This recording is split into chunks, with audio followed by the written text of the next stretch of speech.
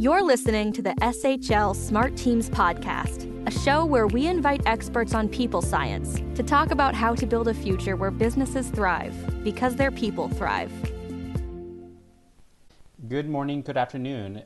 Thank you for joining SHL's Talent Talks podcast. My name is Edgar Zapata, and today we'll be talking about hiring tech talent, what you need to know, and why it is so important. I'm a business development director here at SHL. I've been with the organization for just a little bit over 4 years, and I specialize in our technology hiring solution suite, which includes our coding simulation, our IT skills tests, and our live video interview with a coding simulation within the platform as well. I'm really excited today to be joined today by Angus McIntosh, and I'll let him introduce himself. Hi there, Edgar. My name's Angus McIntosh, and I'm currently a principal consultant at Orange Quarter in Amsterdam, which is kind of a fancy title, but basically what we do is work with technology companies and scale-ups in Europe, and we hire tech talent for them in areas around everything from cloud engineering to machine learning to product management, essentially. So I've been here for about 3.5 years, and I've seen, I've got the war stories to tell you today, so it's exciting. Well, perfect. Well, thanks so much for carving out some time today on this talent talk, and really excited to be sharing with you some of that information, and really wanted to get some information from you and just get a better understanding of what you have been seeing or hearing from clients in the marketplace, and why it's so challenging to hire the right tech talent at these organizations. Obviously, there's been such a explosion in terms of digital growth, and finding the right tech talent can be such a challenging thing to do. What have you been seeing and hearing amongst those organizations? Yeah, absolutely. It's always been difficult. I think firstly because there is still a large skills gap in terms of people coming through who are learning computer programming, doing computer science at university, which still needs to be made up. So we're getting there slowly but surely. Um, but I think, yeah, speaking from experience, we deal a lot with companies in the likes of Amsterdam, Berlin, Barcelona, for example, and these are tech hubs, so people kind of gravitate towards these centers. You have a lot of bigger companies here, like your Netflixes and Ubers and stuff of the world, and so when you have companies in these cities, they're usually quite attractive places to work. So other companies are then also competing against the likes of these bigger organizations for the talent as well. So um, everyone's looking for that special ninja, unicorn person, and it's difficult to find. Right. I love that you just brought up the fact that, obviously there's all these tech hubs, and I've done some reading, over the last, few months about the tech hubs being, something, where typically that's where you're finding that tech talent. But, obviously pandemic turned everything on its head, and that's kind of changed everything because, now people are able to work from home, or there's been a lot more flexibility in that arena. Have you seen that change, kind of, the benefit of being able to work from home, or companies changing, the mandate of having to come into the office and being a little bit more flexible, or, making that more of a flexible requirement? What have you seen in that arena now? Yeah, definitely. I think there was a meme that was going around your company best been digitalized? Was it your CIO, CEO, or COVID? And definitely the the move to remote working and a hybrid model has been accelerated a lot in the past year. A lot of people over here are still working entirely remotely, so most companies have still not gone back into the office yet. And I know some people are sneaking in, 1 or 2 days a week maybe to see some different walls, but I think from a company perspective, it's incredibly varied. So some of our clients have already made the jump and said, we're going to be 100% remote. We'll hire anyone within Europe or within like a 3 hour time zone of Europe, for example. But then, yeah, if they want to hire people in all of these countries, then they need to go about employing them through third parties in those countries where these people are residents. So, um, that's one consideration. But I think, yeah, there's been a lot of flexibility for people to, yeah, go back to their, original countries if they're expats and stuff, and yeah, work from home from there for a bit, or work from the sunshine a little bit more as well. Um, so yeah, the main thing that would stop that, I guess, is things like visa processes and stuff. So, you're only allowed to be out of a country for certain amount of time before you have to come back in, um, for example. So yeah, it's a difficult one. A lot of companies are also still saying, we don't know what's going to happen still, how long we're going to be away for, what the majority of our employees want. So it still remains to be seen a little bit what happens. Yeah, but definitely, sorry, we're going to go towards a more hybrid model at least. So people will be in the office, in the future. I think 2 or 3 days a week, and then from home for 2 or 3 days as well. No, I totally get it. And, obviously I work with lots of different, everything from enterprise to kind of mid-market level size organizations. And they're kind of even from the US market perspective, they're on the same page, kind of unsure which direction to go. And many of them have, well, I'd say most of the organizations I've been working with, while some have implemented some have implemented a hybrid model, most are still working completely 100% remote unless it's super critical to be in the office. Most are working remote. But what I find really interesting is, especially, tech has always, at least from the US perspective, has always experienced some type of diversity issue. And I know we were just talking about a second ago, trying to find tech talent in some of those non kind of, you've got the traditional tech, hubs, right? So you were just mentioning like Berlin and Amsterdam. So that, probably the US equivalents would be like the Bay Area and Seattle and maybe Denver and New York and Chicago. And I think, when I don't know if from a global perspective or from a European perspective, if diversity is necessarily top of mind or not. Is that the case, would you It's say? an incredibly important topic at this time. So I think, yeah, Amsterdam itself, for example, has just about every country in the world represented as residents here. So these are very cosmopolitan places, and companies, especially if they're, sometimes having trouble hiring here, they will relocate people as well. So we do see people actually moving from all over the world to these kind of areas. Because the main business language is still English, it's possible for people to, come and adapt and make lives here and stuff as well. So I do think, yeah, diversity is important, and gender diversity in particular is something that's obviously such a hot topic in technology. So yeah, it's something that we're looking at as a company as well. Yeah, in terms of how we do get more women in STEM jobs, I think it's something that's very important. Right.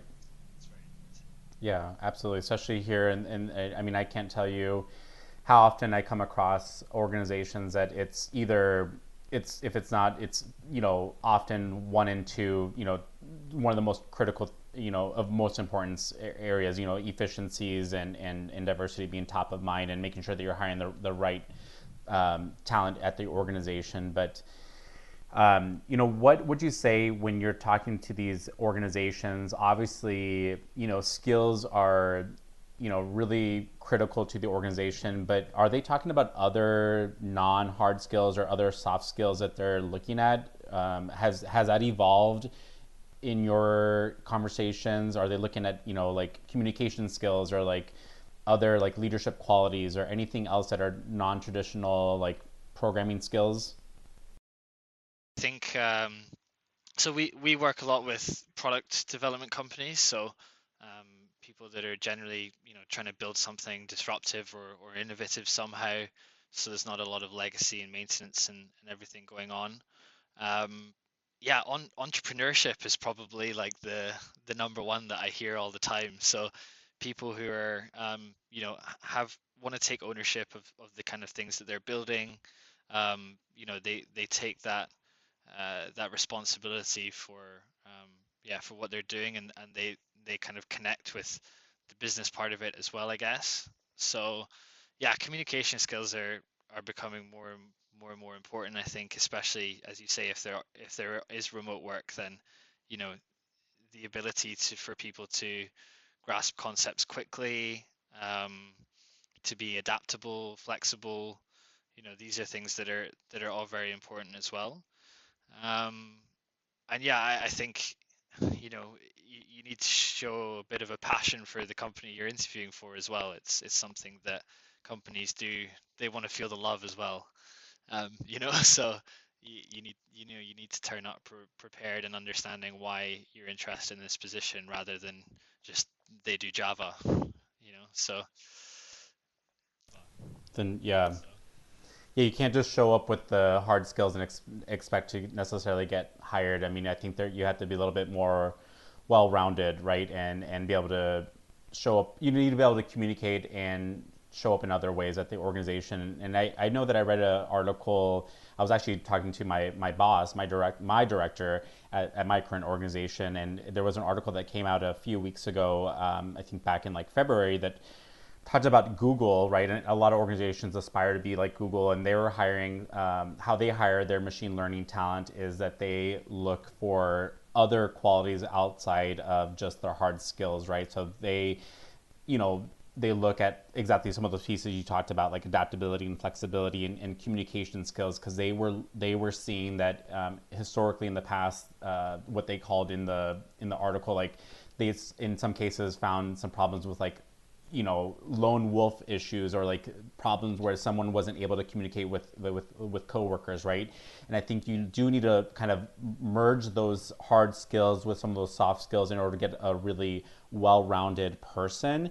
And so I think that's becoming a lot more important these days as you take a look at a holistic approach of taking a look at someone. And so I'm really happy to hear that that's not just a US centric approach, but that's also your approach as well from the European approach as well.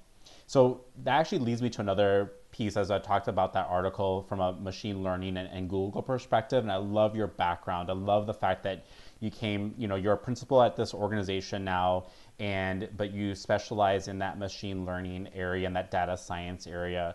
So a lot of the articles that I've kind of read, and whether it be Gartner or Harvard Business Review, everything that I've seemed to be coming across over the last 2 years has really talked about how there's been this exponential growth in terms of investment in data science and machine learning budgets. But I know that also with those growth in budgets could pose some problems. Give me some insight on what you've been seeing, what you've been hearing, and what your thoughts on that are. it's super interesting.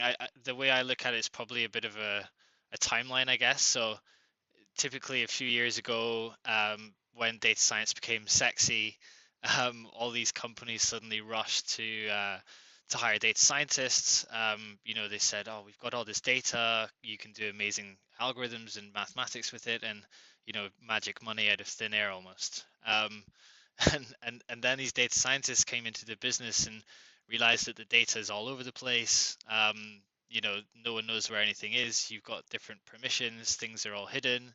So you really see the importance of data engineers then at that point. So people who actually come in and build the infrastructure that can support these machine learning models or advanced analytics solutions. And I think, yeah, that's been a big trend in terms of where people are actually at now and making sure that they have the solid foundations in place first. And then they can start to do more exciting things around machine learning and AI. Yeah, I don't know, the buzzword seems to change every year, but um, yeah, in Europe there was a study that came out last year that they said about 40% of companies in Europe that claimed that they were using AI were not, or it was some sort of simple form of like logistic regression or statistics, which they were packaging up as AI. So um, yeah, there's definitely interest from companies to market themselves as using machine learning or big data or whatever it's called. Um, but yeah, I think yeah, we're just starting to get to a more mature stage where companies are able to actually, really understand the business requirements, understanding where machine learning is relevant. Because it can take a long time, and often there's a more simple kind of analytics solution which gives you 70% of security about something you can make a business decision on, versus 85% of a machine learning model which takes 3 or 4 months to make, for example. So um, yeah, it's just been interesting to see companies kind of, yeah, each coming to their own views about this, but there's so many possibilities. I mean, we work with companies which, someone makes like a Fitbit for cows, and someone, you can monitor intensive care patients in ICUs and then release them earlier and stuff. There's so many different um, things you can do with it now that are super interesting. So um, yeah, it's still growing a lot for sure. Yeah. No, and I love the feedback that you just provided. I mean, given the fact that all these organizations thought that they could just create this magic money out of thin air. I mean, if it was that easy, then all these organizations that were in the Yeah, Fortune 1000 would be in the Fortune 100 right overnight. And the reality is, like you said, it does require some real thinking and planning, right? And you need to think about there's the infrastructure and the planning, and it's not just as simple as bringing on a team of data scientists and machine learning people that know how to code. There's actually, you need to build out the team of the infrastructure people. Then you got to find out where the data is, how it's stored, how the pieces are going to communicate with yeah, each other. Then you have to build out the data scientists and the machine learning teams, right? And then we just talked about a few minutes ago, you have to have the right team of people that have the right communication skills, or maybe the right leadership people in there, right? So that, again, those soft skills, to make sure that they're actually working well together in harmony, to make sure that those pieces are actually communicating and they're working well together, right? Because sometimes if they're not working well together as a cohesive team, then you're not going to have the right solutions being yeah, built out, because those pieces are critical, right? So it's not just as simple as hiring the right. It's not just as simple as I got to hire smart people. It's got to be, you got to hire smart people yes, that have yeah, the right absolutely. And skills and and I the think ability to this, work well yeah, you're kind together. of touching on it there, but data strategy is so important now, because I've seen data put under finance, I've seen it put in technology, I've seen it put under marketing. Um, I think it should sit as a separate entity which can look at the whole business and then work on projects with different areas. Because it doesn't just report into one vertical, but yeah, again, this is something that I think people are finding out. You need that link or that bridge to the executive level and the data team to be able to understand, the environment in which they can be successful as well.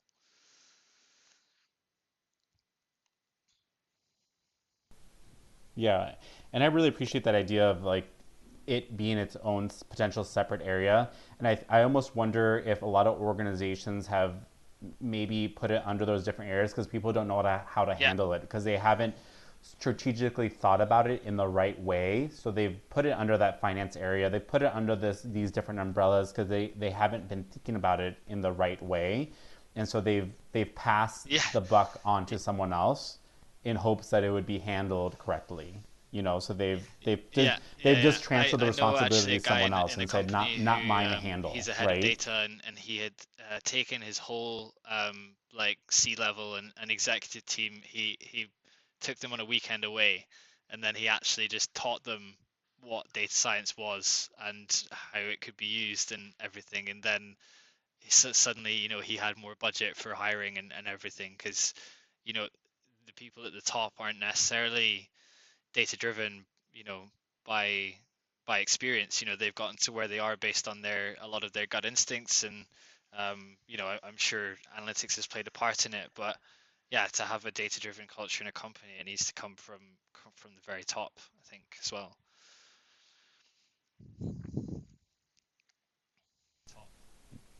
Right.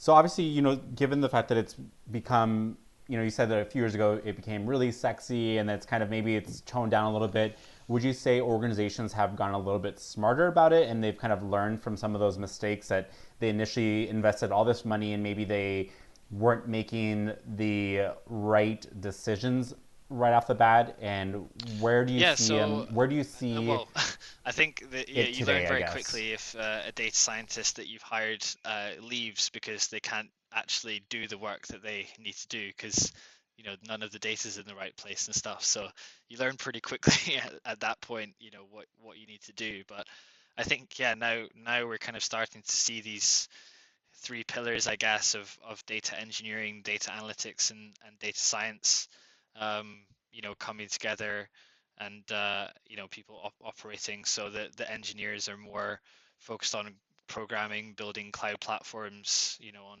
AWS or Azure or GCP. The analysts are probably a bit more business focused, so they're still using tools like SQL and Python and stuff, but they're doing a bit more data visualization, I guess. And then the data scientists are doing more, yeah, machine learning, experimentation, um, and modeling, which the engineers are then deploying into production. So we're getting to kind of, yeah, third generation architectures. So people used to talk about data lakes. They now want to implement like data mesh is one of the latest things, in terms of that side of things. And then yeah, it's now just getting to a phase where you hear about ML ops, which is machine learning operations. So it's about how do you actually productionize a lot of these models that are happening, because very often the models that you make, I think about 95% of them never go into production. So um, which is a lot. So, it's about building up these structures and combining it with ops so that yeah, things are more automated as well. Um, and yeah, the things to keep on an eye on are definitely these cloud platforms, because they're the ones coming out with the new tooling and automating things which would have taken you weeks to do a few years ago. Um, so you're almost getting to a, plug and play type situation with some of the services that they have.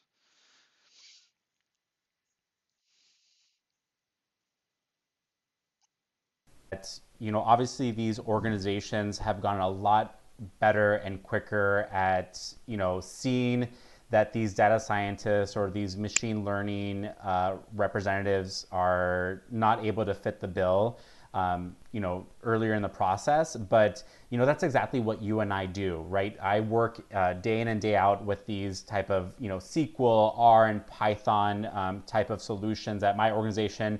You're a principal at your organization. In fact, just a few weeks ago, I worked with a financial services organizations that implemented some SQL and R and Python coding simulations at their organizations to ensure that they have a process in place to make sure that they don't hire someone that doesn't have those abilities early on in the process, because the last thing you want to do is bring on someone at the organization that doesn't have those abilities day one, right? You don't want to find that out 60 days later, 90 days later. You want to be able to prevent that as part of the process. So would you say these organizations are using some type of outside resources, or do you still see a lot of organizations still depending on like gut instinct, or they're doing their Yeah, own good type of question. like I'd say manual it's a bit of a mixture. evaluation? What So have you there's been there's seeing at not that your on much your end of the gut spectrum? instinct that still goes on. I think people do have processes in place, but generally I would say the bigger the organization, the more likely they are to have yeah, kind of coding tests from outside, from external parties, for example. Um, with smaller companies, I guess companies up to like 100 sort of people type range. They're probably trying to build some sort of a test themselves, like one of the developers is designing it or data scientist is designing it, and then they'll give it to someone and ask them to do it over the course of a week. But yeah, definitely, like I think any organization above that level is probably trying to, yeah, utilize services like those where you can, yeah, run tests over the course of 1 or 2 hours, and people, then you get a score at the end of it, and you can see how people have done.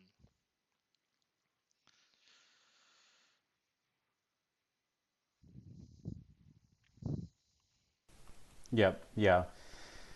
Perfect. So I know that we even talked about, obviously you mentioned, or this is like earlier in our podcast, is we talked about, having, that the candidates should be passionate about the job, and obviously that's really important. But I think about, another part of the equation is also like here in the U.S. From this perspective is.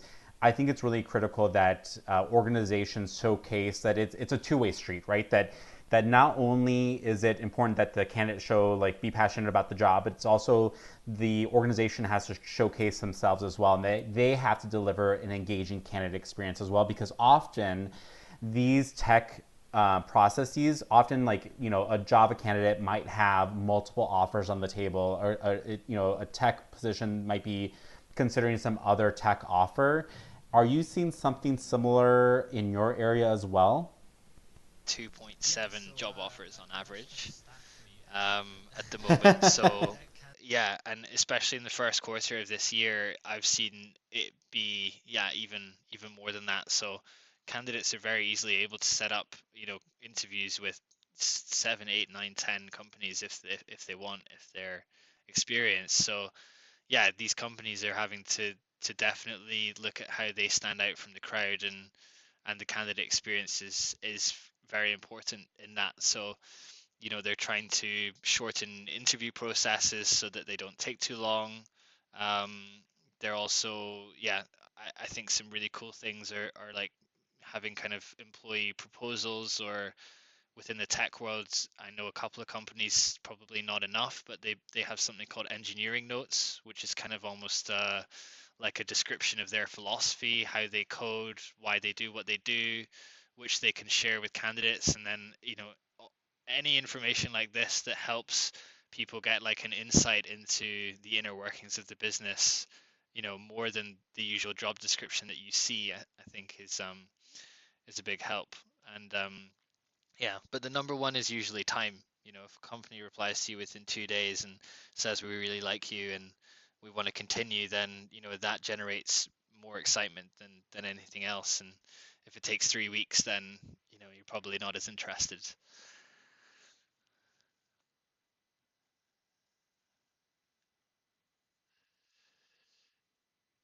Yep. No, we see the same thing here, and I love obviously keeping them excited about the process and in communication is essential, and even that additional description you talked about, I think we do something similar, or we there's like our thought process, or like our thought leadership here at SHL is like we do what we consider it's like a realistic job preview, right? Is giving them an understanding of what the job truly entails, so the candidate understands of what a day in the life looks like at the organization or in that position, right? You want to give them a true understanding of what what the coding position would be like, or what that Yeah, tech position would be like, to give them an understanding, maybe the specific to yeah, that organization. definitely, Maybe there's a definitely, and I specific think culture it's at that it's organization. So something any that's more information that you becoming can more give them is important always now these helpful. days. Is how do you appeal to people? Because everyone has a table tennis table and Friday drinks and everything. So you got to stand out somehow.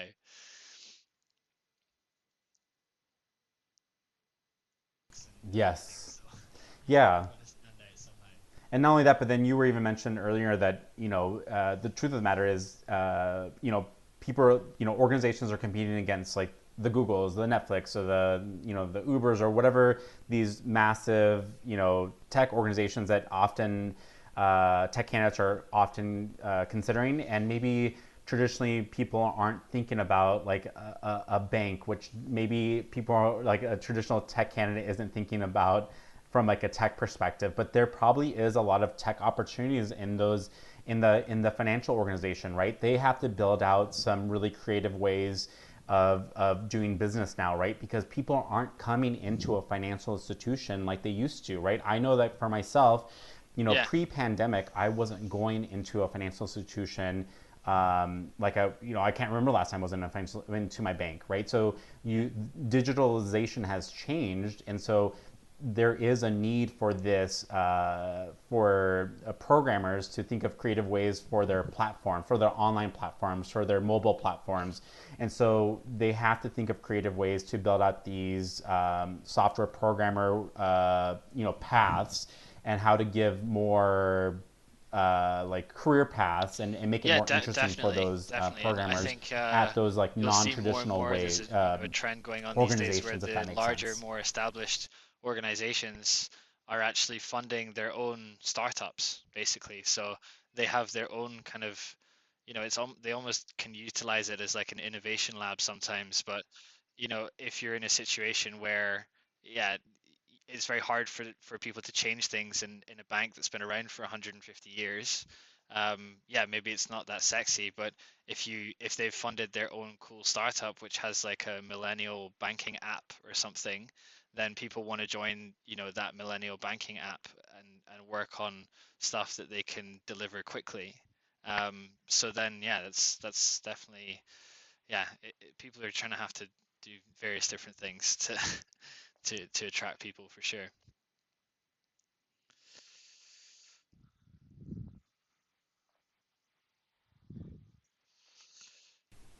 Absolutely. Well, perfect. Well, I thought I would just really quickly thank you again for carving out some time today and having this really great conversation around tech hiring, especially in your area, and just hearing a little bit more about your experience, what you're hearing, and also specifics around data science, machine learning, and that arena. But obviously, if anyone on this podcast has some more interest in hearing about other webinars or podcasts that SHL is doing, feel free to go to shl.com. And of course, if Agnes, if there's something that you want to mention on your end, feel free to we're in the recruitment let us know, let the viewership know right now as well. Salary breakdowns, relocating to new cities, aspects like that, which I think is usually interesting information for everyone. And then, we're also launching a new gender diversity arm called Xena Quarter, which is pretty exciting. That's coming in the next couple of months. So that's going to be, definitely one to look out for as well, I think. Well, thanks so much, and really appreciate it. I hope to have you on this podcast again here soon. And thanks again for connecting with us today. Thanks for listening to the SHL Smart Teams podcast. To learn more about how SHL helps companies leverage their greatest asset, their people, please visit shl.com.